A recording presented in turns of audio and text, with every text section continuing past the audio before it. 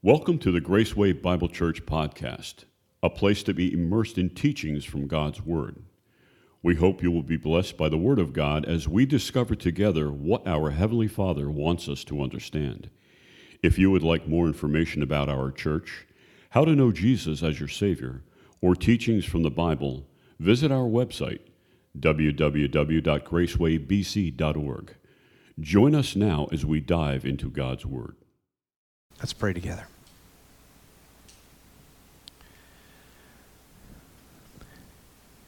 Lord, we submit our hearts to you. It's hard to submit, but we know that submitting to you is the right thing to do. We know that many of your blessings come to us when we do submit to you. The blessings are waiting for us. We just don't receive them because, well, we often have a pride problem that gets in the way. So I ask, Lord, that you would humble our hearts, help us to submit to you today as we look at your word. We ask this in Jesus' name. Amen.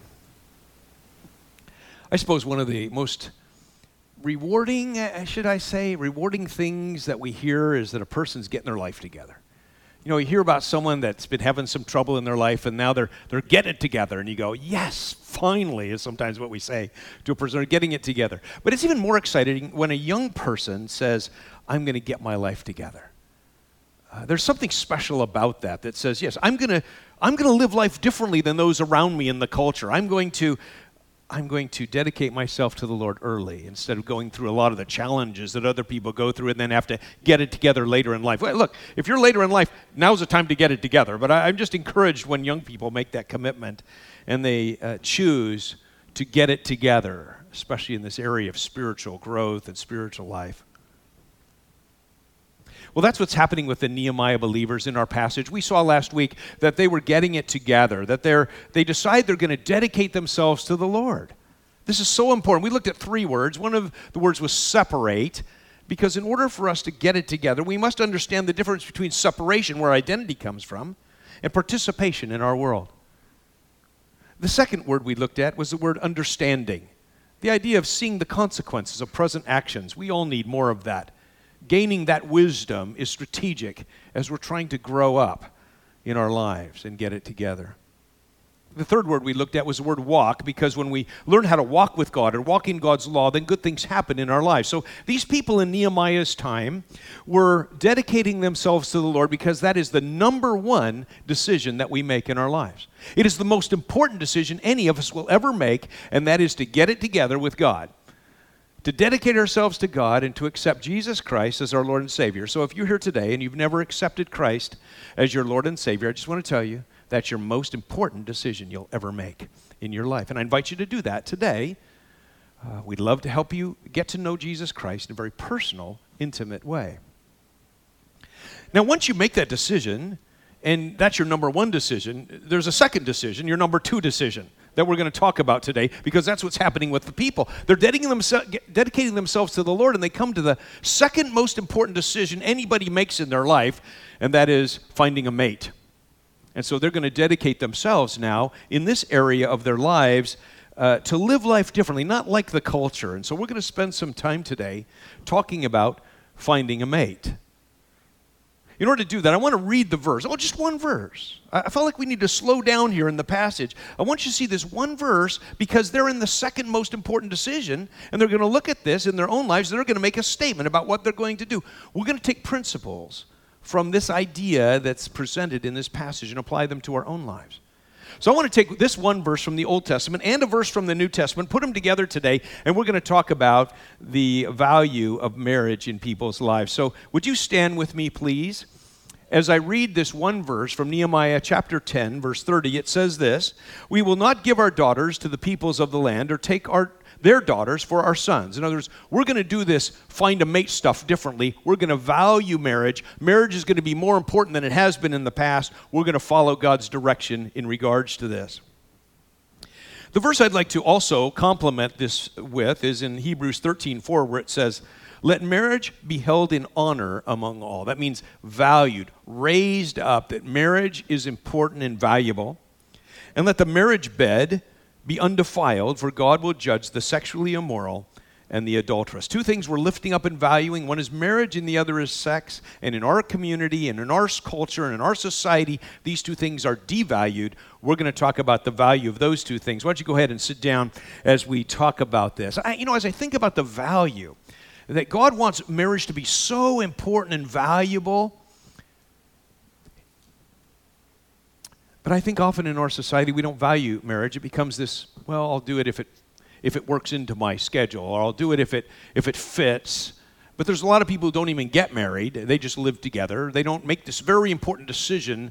In marriages, God is saying, let's make it really valuable. When I start asking the question, why is it that people don't value marriage so much? I think one of the reasons people don't value marriage is because of their own personal experience. They grew up in families where mom and dad were yelling at each other or bad things were happening, and they go, I'm not getting married. I don't want to have anything to do with that. And I think that's really sad because God has something very special planned in this marriage experience.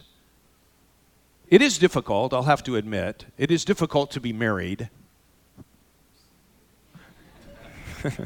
Some of you know that already, yes. And I used to think I was a really righteous person. Then I got married. and then I learned how much selfishness I have in my life. That was nothing compared to having kids, boy. Then I really saw the selfishness I had. I never knew I was that kind of a person. You see, I am convinced that marriage is the sanctifying place. It's this place where we grow and we develop, and God has this very special thing planned in marriage. And marriages are challenging sometimes, and they're difficult. But we work out our sanctification in the midst of that laboratory of the family. And God has important things for us. So some people don't value marriage, I think, because of their own experience. I think some people don't value marriage because of their own passions. They just want the benefits of marriage. Oh, boy, they're excited about that. And so forget marriage. I'm going to skip that step and go straight to the next step. And passions are dangerous because if we pursue passions, then we end up in places that aren't good. Or if we're letting our desires run us, then we find ourselves in bad places. We can't let passions determine our values. I think another reason people don't value marriage today has to do with our culture, has to do with our schools. There are some who believe that it's very important to teach about sex education in the schools. I would say the most important place to teach about sex education is in the home. I would also suggest that having the family supported by a church that's also talking about these issues, even in a worship service, is very important. That's what we do. We want to equip families. We want to equip young people. It's very difficult when you try to talk about sex in an educational environment because, you can teach the biology. You can teach people how to avoid pregnancy, how to avoid STDs, but what about the values that come along with that? If you teach about this very intimate subject without the values, then you end up in a place where sex becomes common. Place. It's not special. It's just a biological thing that takes place. Then it's misused and violated, and it's not held in honor. It's not held in this value. I want to tell you today, young people in particular, that you want to value marriage and value sex as something very special because when you take part in those two things, according to God's design, good things can take place. Young people, I know that you are finding yourself in difficult situations in classrooms today, in the school culture, in the society, because the culture is telling you certain things about marriage. God has designed marriage. He has the prescription for marriage and what makes marriage successful, but the world tries to redefine marriage. Sometimes they will say that marriage is fine just between two committed people, even if both of them are men, that they can get married, or both of them are women, and they can get married. I want you to know that is not what God teaches in His Word. There are some who even try to manipulate God's Word to try to make it say something that it doesn't. But God's Word is very clear about this subject. In fact, let me just show you one of the many passages that talk about homosexuality. In chapter 1, verses 26 and 20, it says, "For this reason God gave them up to dishonorable passions. For their women exchanged natural relations for those that are contrary to nature. And the men likewise gave up natural relations with women and were consumed with passion for one another, men committing shameless acts with men and receiving in themselves the due penalty for their error." The Bible's very clear that there's no room in God's kingdom plan, in his description of how life goes in the code. There's no room for L or G or B or T or Q or whatever other letter you want to put in there. Okay, God has a code that he's established. Now, let me quickly say, I think it's very important for us to be compassionate with every person that we come in contact with. You see, the most important decision a person makes in their life has to do with commitment to the Lord. That's what we want to draw attention to. This number one commitment that God is my God, the one who's going to run my life. Then we come to this next issue. But you will hear arguments from people about sexuality that maybe even cause you to question whether the Bible is true. You might hear an argument like this, that people will say, well, this person was born with these tendencies. From early on, from as soon as they were able to talk or speak, or they had these tendencies. And some people will say that I had these tendencies since I was very young, therefore it can't be bad. That's their conclusion. If I had tendencies from when I was very young, then they can't be bad. It's part of who I am. Now, let me just give you an answer to that from a biblical perspective, because we would agree that there's some people who are born that way. Just like some people are born with a tendency to be angry. You know, some moms report that the child came out angry. Others have a tendency to lie. As soon as they can start talking, they're lying. We know that some people have addictive personalities, and that can even seems to be passed on in a family, addictive personalities.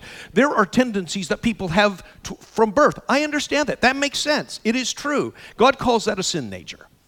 That we all have a tendency to do things that are selfish, self-focused, a tendency to disobey God. We all have that tendency. I just want you to understand that there is a biblical response to every argument that you can come to when it comes to the alternative lifestyles, or however you want to describe this very important subject. God wants us to hold marriage in high regard, and God designed marriage to be between one man and one woman for life. That's God's design in His Word. And we want to value that. We want to uphold it greatly. We want to honor it, as the passage says. That means we express value toward that sanctity of marriage. I think there's one other reason why some people don't value marriage. It has to do with entertainment.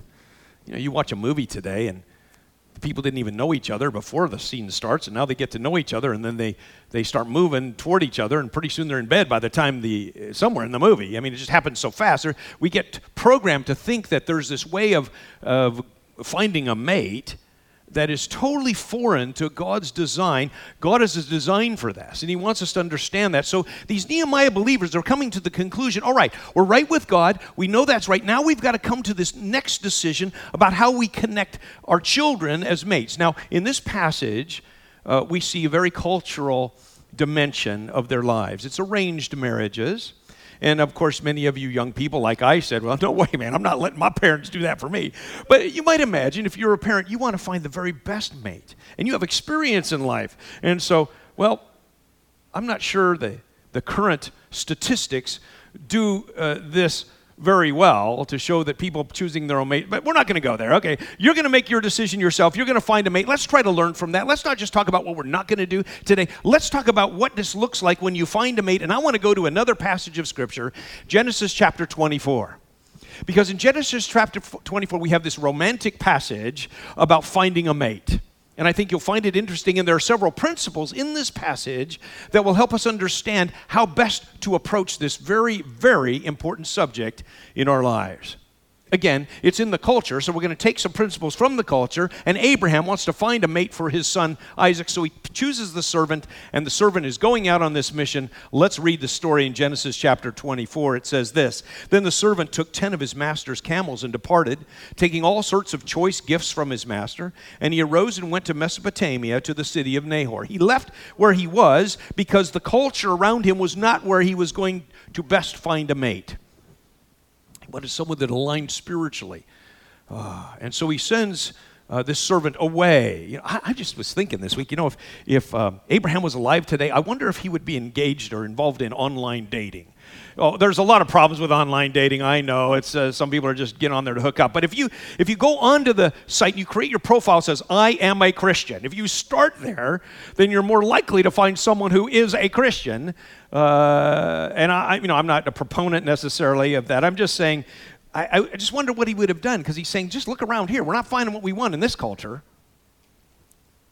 He goes on and he says, and he made the camels kneel down outside the city by the well of water at the time of evening, the time when women came out to draw water. I think it's interesting. He went where the women were. And he said, and this is the cool thing, he prays. I would just encourage you to spend some time praying that God would provide the right person for you. I'm talking about people who are young people trying to find a mate. That prayer is that important part. In fact, I would suggest you as parents want to pray for your kids when they're young. And you want to say to them, I know you're only 7 years old, but your husband or your wife has probably grown up in a home somewhere we don't even know who they are yet. Let's pray for that person even though we don't know who they are.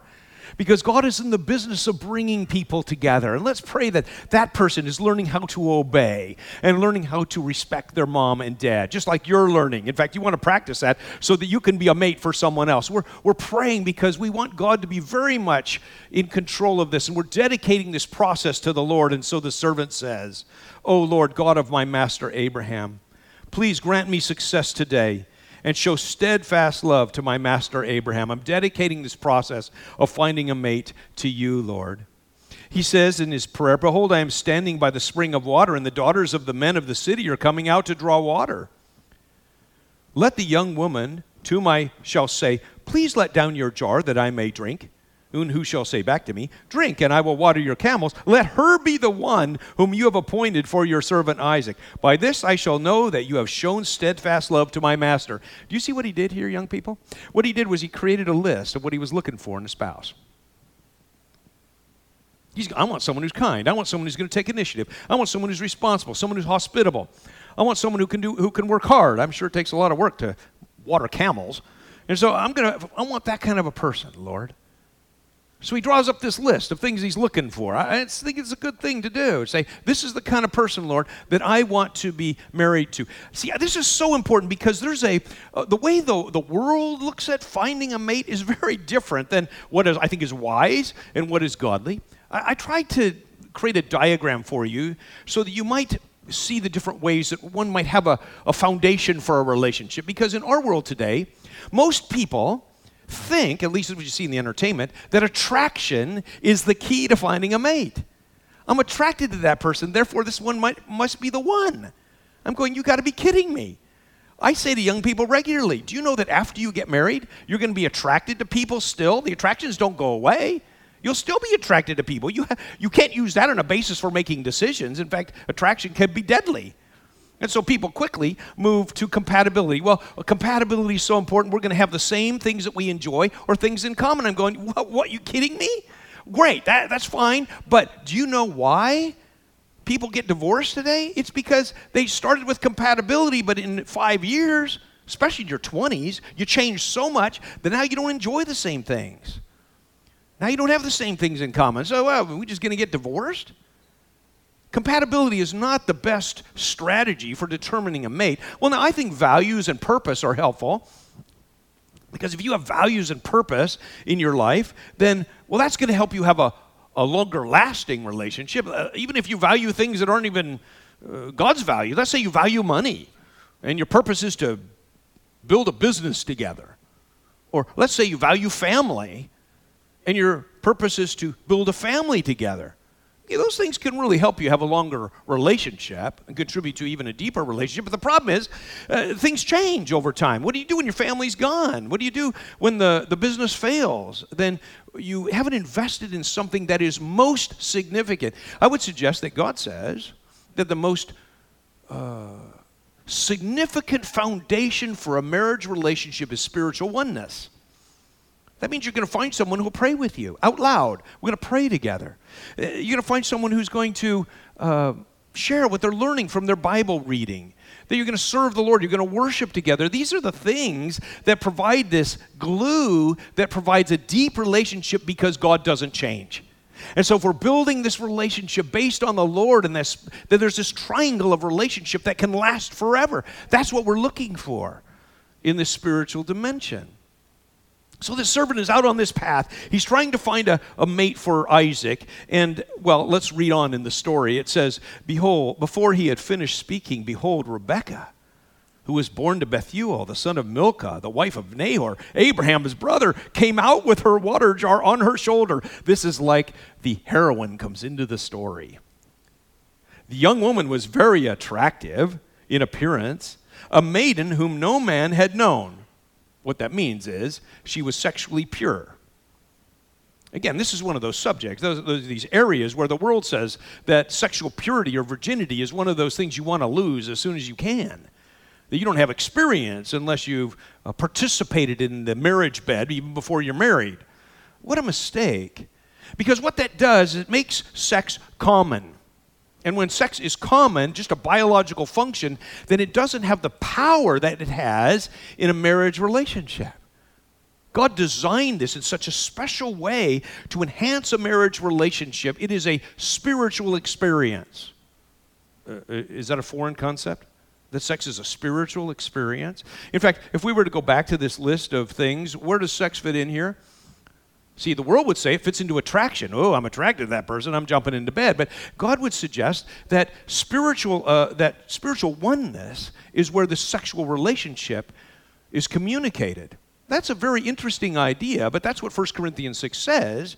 It says, your body is the temple of the Holy Spirit. It says, right in that passage, be sexually moral. Wow, he's tying those two things together. So I say to couples as they're getting married, here's what I say to them. I say that you're going to have an opportunity in this marriage relationship to have sex. And when you have sex within the marriage relationship, then that is God's design. In fact, you can imagine yourself in that marriage bed that Jesus is in the room with you saying, that's it, good for you, go for it. Sometimes young people will say, oh, yuck. Why do they say that? It's a misunderstanding of this very important dynamic of God's design. God designed sex to be part of the spiritual experience a couple has together. It continues in the passage. It says, she went down to the spring and filled her jar and came up. Then the servant ran to meet her and said, please give me a little water to drink from your jar. She said, drink, my lord. And she quickly let down her jar upon her head and gave him a drink. When she had finished giving him a drink, she said, I will draw water for your camels also, until they had finished drinking. So she quickly emptied her jar into the trough and ran again to the well to draw water, and she drew for all his camels. The man gazed at her in silence to learn whether the Lord had prospered his journey or not. Do you see what he's doing? He's watching her. Is this the one? If you're thinking about getting married to someone, you want to watch them. How do they handle conflict? How do they handle anger? How does he treat his mother? Because that's how he's going to treat you. So see how he treats his mother, how he treats his father. Watch what's going on in the dynamic of this. So he's watching to see what's going to happen. You want to watch what's actually going on. When the camels had finished drinking, the man took a gold ring weighing half a shekel and 2 bracelets for her arms weighing 10 gold shekels and said, please tell me whose daughter you are. Oh, I hate to stop the story there. I know you're going to want to read more. It's Genesis 24. It's a great romantic story. Go and read it yourself. But just for the sake of our study this morning, we're looking at one piece of the life cycle. That life cycle where you're finding a mate. I know many of you aren't in that part of the life cycle right now. You're in that space where you're right in the nitty-gritty of marriage, which is very difficult, a very sanctifying experience. You can expect it to be hard. You have to live with an imperfect person. And that would be okay if you weren't imperfect yourself. And so we have this imperfection that goes back and forth and all kinds of disappointment, anger, things happen, and it's just this sanctifying place. And it's a spiritual oneness that draws us together so we can enjoy and experience what God has for us in the midst of marriage. It's the spiritual oneness that allows us to move forward. Some of you may be divorced today. Others of you may have lost your spouse. Those are different parts of the life cycle, and we'll cover those over a period, not next week, but over a period of time as we come to those in passages of Scripture, we'll talk about them. But today we're focusing in on this one very important decision about finding a mate, and I believe we, as a church, want to help our young people make decisions that are wise and to know what that looks like, because they're not going to hear it in the world. They're not going to hear it on TV. They're not going to hear it at school. They're going to hear it from us at church, and they're going to hear it from us and our families. And we want our young people to know there's a way to do this thing called marriage well. And we're seeing in this passage the value of finding a mate and serving the Lord. It is the second most important decision that you can make in your life, a strategic decision, and you want to do it well. God has a code. He's laid it out. These people in Nehemiah's time are coming to that realization that, wow, we want to serve the Lord. Where do we look next? Let's look at how we find a mate. Let's consider that even as a church as we go forward. Amen? Amen. Would you stand with me, and we're going to sing a song. Well, let me pray for us first. Heavenly Father, I know that as I speak about this issue, there are people at different places in their lives, some who feel like they've really messed up, some who've violated your decree regarding sex, have trivialized it. And Lord, I pray that you would provide a purity of heart today, that you would allow people this fresh start, this ability to start over, to move forward following your code and recognizing the power that contains. Lord, we know it's very practical. We know that we can trust you in every area of our lives. So, Lord, we ask that you'd be honored in our lives today as we serve you. In Jesus' name, amen. Thank you for sharing in this message. We pray it will make a difference in your life. Please consider joining us for our Sunday morning and evening worship services. For location and more information, visit our website, www.gracewaybc.org, and listen next time to learn more. May the God of peace richly bless you through his Son, Jesus Christ.